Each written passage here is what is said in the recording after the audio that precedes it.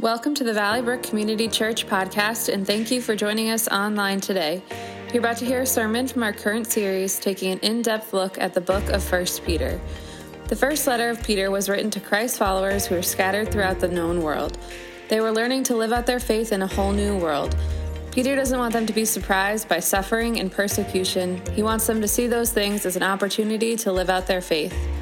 As we study this book together, we'll learn that no matter what happens, we have a God who cares for us, and we have the hope that we will one day be with him. To watch any of our previous messages or find all listening platforms, we encourage you to visit www.valleybrook.cc/on-demand. Enjoy. Good morning, everybody. We want to welcome you here to our Valley Brook campus in Granby, as well as to our online campus. We're glad you're here. Now, today is Palm Sunday, and followers of Jesus around the world are gathering to recall that day that Jesus rode into Jerusalem. And in a moment, I'm going to read that passage, but as I do, I want you to imagine what was going on that day. Now, according to the calendar, this was about 5 days before the most significant religious celebration in Judaism. So people were flocking to Jerusalem from all over to celebrate how God had delivered Israel years and years prior to this from bondage to slavery in Egypt. And now, as they were gathering, the streets were becoming crowded with Jewish pilgrims who had come to celebrate that Passover. And as they remembered how God delivered them once before, they were praying and hoping that God would now deliver them from the occupying Roman troops that were in Jerusalem and all around Israel. So let's recall what happened that day. When Jesus and the disciples neared Jerusalem, having arrived at Bethphage on the Mount of Olives, Jesus sent 2 disciples and gave them these instructions. Go over to the village across from you. You'll find a donkey tethered there, her colt with her. Untie her and bring them to me. If anyone asks what you are doing, say, the master needs them, and he will send them with you. Now, this is the full story of what was sketched earlier by the prophet. Tell Zion's daughter, look, your king is on the way, poised and ready, mounted on a donkey, on a colt, the foal of a pack animal. So the disciples did exactly what Jesus told them to do. They led the donkey and the colt out and laid some of their clothes on them, and Jesus mounted. Nearly all the people in the crowd threw their garments down on the road, giving him a royal welcome. Others cut branches from the trees and threw them down as a welcome mat. Crowds went ahead and crowds followed, all of them calling out, Hosanna to David's son. Blessed is he who comes in God's name. Hosanna in the highest heaven. As Jesus made his way into Jerusalem, the whole city was shaken. Unnerved people were asking, what's going on here? Who is this? And the parade crowd answered, this is the prophet Jesus, the one from Nazareth in Galilee. You know what Jesus did on that first Palm Sunday is so important for us as followers of Jesus. He demonstrated that he was fulfilling that prophecy from Zechariah 9 that said that a king would come in riding on a donkey. And the people recognized the symbolism, and they praised Jesus in the way they would only do in the first century. They shouted words of praise. They attributed to him to be from the line of King David. They took palm branches from trees and even their cloaks, and they laid them on the ground as if to roll out a red carpet to him. But what they may have not understood was that in riding in on that donkey, Jesus was demonstrating that he wasn't doing things the way the world does things. He was doing things the way that God does things. Now, to most, if not all the people, they thought a new king meant that he would be bringing in forces that would kick the Roman army out of Israel, and that Israel would again be liberated. They thought that Jesus would start a revolution. A military revolution. But on that Palm Sunday, Jesus was declaring that he was a king who was here to start a revolution, but it would be a spiritual revolution. It wouldn't come with military power, but with spiritual power. It wouldn't come with hatred and anger. It would come with love and compassion and grace. Jesus came to change the world by teaching people to love God and love others, and he was calling his followers to join him in that. Now, speaking of his followers, he taught his disciples, he taught his most intimate brothers and sisters in Christ that they were supposed to change the world by loving God obediently and by loving others as God commanded them to do so. And then he taught them to go out and teach this to the world. And he gave them a commission to change the world through this. Now, over the past 8 weeks, we've been reading through the first letter that Peter wrote to the churches in Asia Minor. And in doing so, he was instructing them as followers of Jesus how to live in a world where they were beginning to experience some oppression and some persecution. And as Peter closes out that letter, he gives those followers 3 big ideas about how they are supposed to change the world by loving God and loving others. Now, I think it's always important for us to remember that when Peter wrote this letter and he was writing to these Christians who were in churches scattered throughout Asia Minor, which would be modern Turkey, these people were in a distinct minority group. The society that they lived in was one dominated by Roman culture and centered around a Roman religion. And as followers of Jesus, they did not participate in the cultural mores. They did not participate in that Roman religion. But instead, they were faithful and obedient to Jesus. And because of that, they were different. And because they weren't like the rest of the world, oftentimes they were persecuted. And so Peter is telling them to do this according to these words. He says, "The God of grace who called you to his eternal glory in Christ, after you have suffered a little while, will himself restore you and make you strong and firm and steadfast. And because God will do this, to him be the power forever and ever. Amen," Peter says. So I want to look at those 3 big ideas that Peter gives us. And here's the first one. He reminds us to be humble. Specifically, this is what he writes. "In the same way, you who are younger, submit yourselves to your elders. All of you, clothe yourselves with humility toward one another, because God opposes the proud, but shows favor to the humble. Humble yourselves, therefore, under God's mighty hand, that he may lift you up in due time."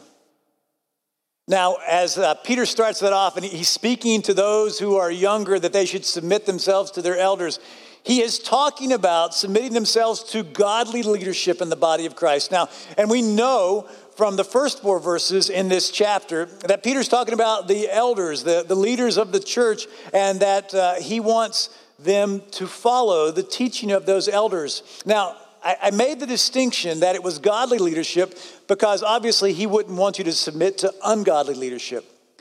But it should be noted, too, that the reason that Peter is speaking specifically to those who are younger is that in our youth, we're more likely to rebel against authority, whether we think it's good authority or bad authority. We're more likely to say or do things that we wouldn't say as we've had more life experience and more maturity. And so that's why he speaks specifically to them. But then he says to all, he says that we are supposed to be humble, regardless of our age. He says in the latter part of verse 5, these words, "Clothe yourselves with humility toward one another." Now, why is that important? Why is humility important for us to clothe ourselves in? One scholar writes this: "Humility is to be aware of our personal weaknesses, and so to be dependent on God, and to ask God to help us in those areas. Beyond this, humility describes an attitude which puts others first, which thinks of the desires, needs, and ideas of others as more worthy of attention than our very own." Now, in telling us to clothe ourselves in humility, Peter gives us a direct quote from the book of Proverbs. And that proverb says this: "God opposes the proud, but shows favor to the humble." Now, if you're wondering, why does God act that way? It's because proud people invariably trust in themselves and not God. Furthermore, the proud see themselves only with strength and not weaknesses. They consider themselves the standard for others to follow. They display an attitude of arrogant superiority and generally exude a self-centered and self-sufficient attitude. They are not self-aware. So that's why he says we're supposed to clothe ourselves in humility, to be the opposite of proud. Now, in that passage where he says, clothe yourself in humility, what does it mean to clothe ourselves in humility toward others? Well, it means to make humility like a garment that we put on, that people see when they observe our actions, when they hear our speech. It's like wearing a coat. When people see you wearing that coat, they understand what it means. I think about this in a very practical way. Years ago, my wife Cynthia gave me a bright running jacket that I use when I run on the road. And what I noticed immediately is that now wearing a brightly colored jacket, vehicles see me. The drivers of those cars see me. And whereas before they would zoom right past me close to that side, that line on the shoulder of the road, now they see me a long way off. And they slow down, and sometimes they even move over because that bright jacket that I've clothed myself communicates that, hey, there's a pedestrian there, give them some room. And so this idea that we're supposed to clothe ourselves in humility, it communicates a message that we are living a life not for ourselves, but for God, that we are following him and his teaching. And when people see us live in that humble way, clothing ourselves in the way that we live that way, they take notice. Because that's not the way of the world or the culture that we live in. And ultimately, they want to know why we clothe ourselves in humility. When we clothe ourselves in humility, first and foremost, it says this, that we're following the example of Jesus, whom the scripture says about Jesus that he became a human, and he humbled himself even to death on a cross. We follow the one who has shown us what it means to clothe oneself in humility. But here's the second thing it tells others. When we clothe ourselves in humility, it says that we are consciously depending on God, not on ourselves. Now, Peter wraps up these thoughts about humility with this statement. Humble yourselves, therefore, under God's mighty hand, that he may lift you up in due time. You know, this is a reminder to all of us that God is all-powerful, and it's an acknowledgement that we may experience pain and suffering, but if we trust God, he will eventually lift us up. One biblical scholar, Wayne Grudem, writes this, in the time that God deems best, whether in this life or in the life to come, God may lift you up from your humble condition and exalt you in the way that God seems to think best. Perhaps only in terms of increased spiritual blessings on this earth and deeper relationships with him, or perhaps in terms of responsibility or even reward or honor, whichever he decides is best. Do you know why the world needs that right now? This humble attitude? The world needs that from followers of Jesus Christ. They need to see us living humble lives. The world needs that, needs to see us as followers of Jesus put others first rather than ourselves. That would mean that Christ followers need to think of others' needs before we think of our own, that we would be empathetic and that we would listen to others' experiences and hurts. That would mean for Christ followers to see others' thoughts and ideas and give them worthy attention instead of always having to make it about us. That would mean for Christ followers to actually follow the example of Jesus and be humble.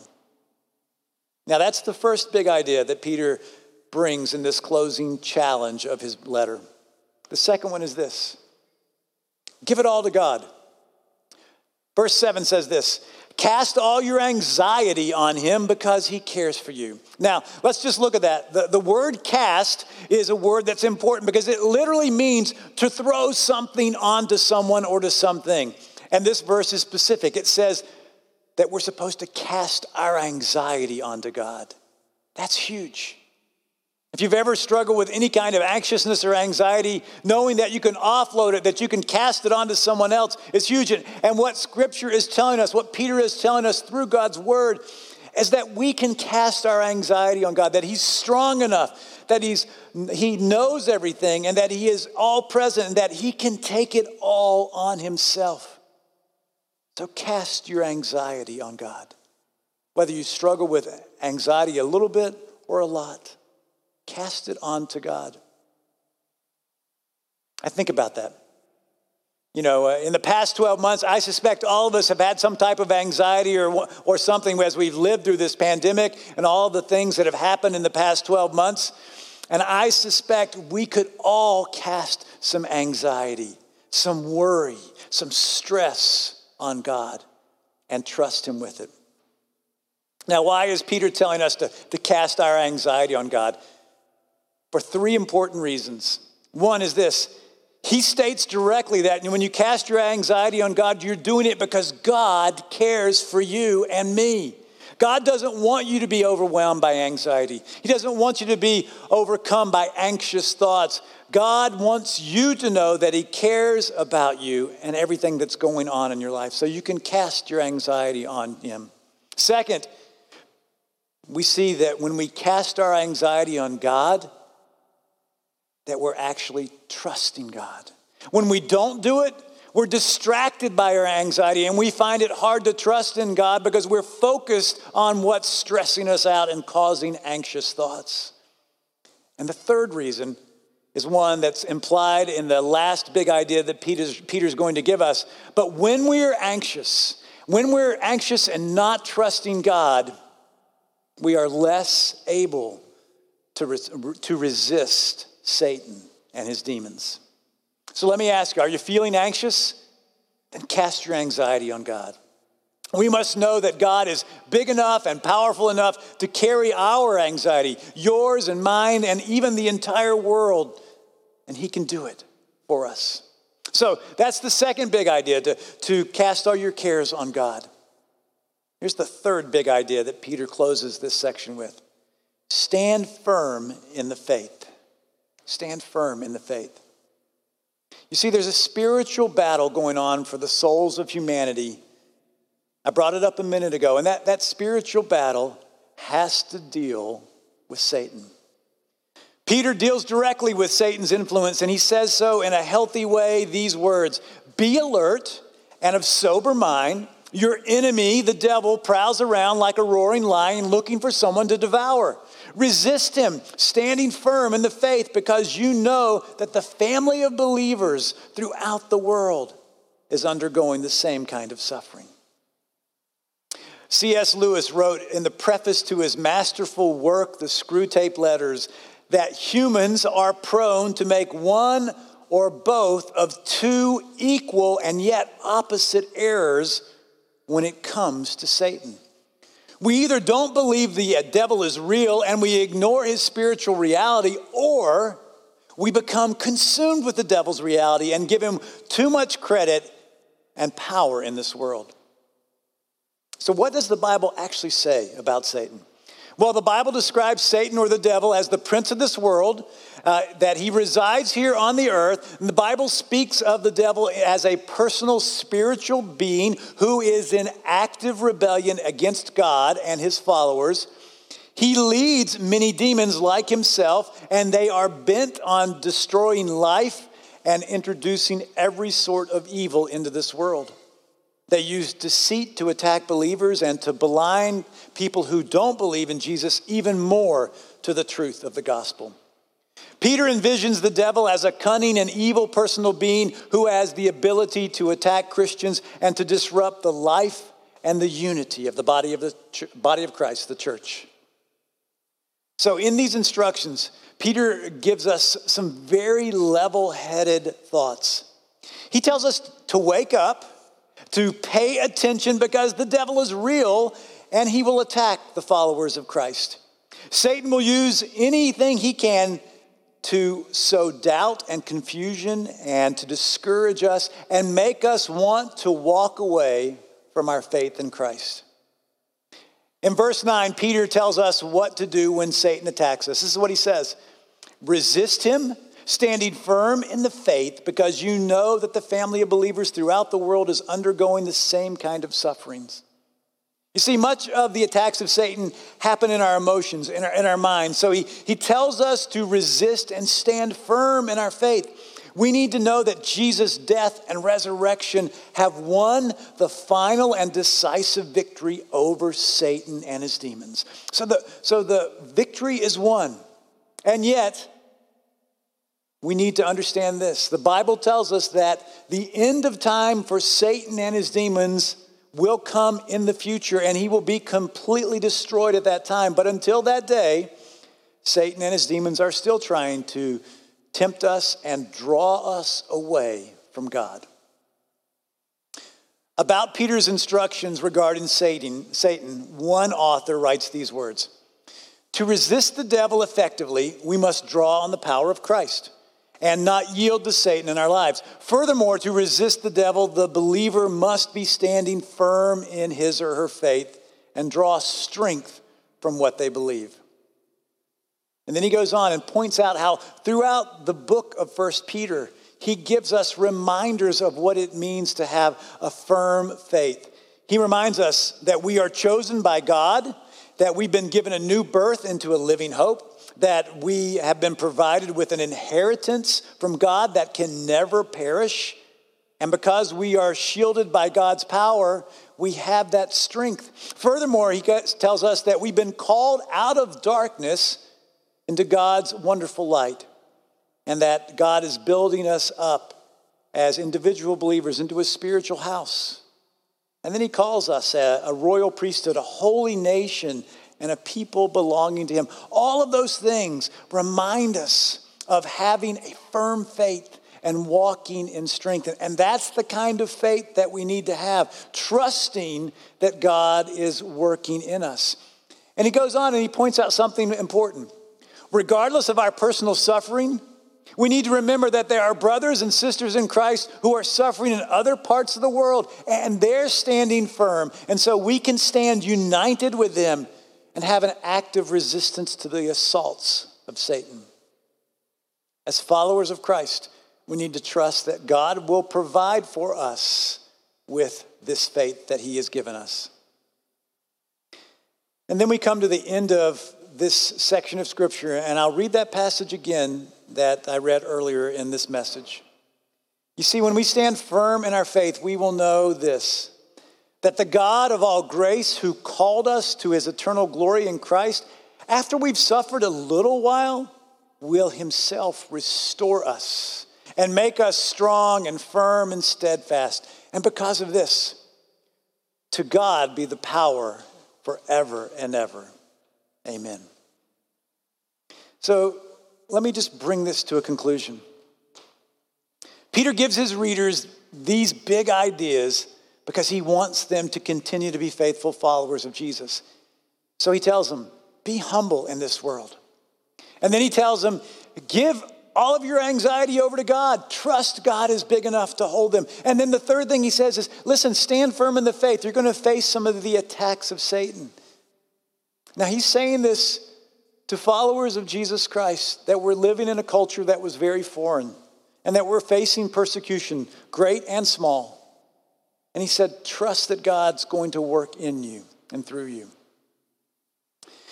Now, when I started this message, I talked about this being Palm Sunday, the beginning of the last week of Christ on earth. And we call this week Holy Week.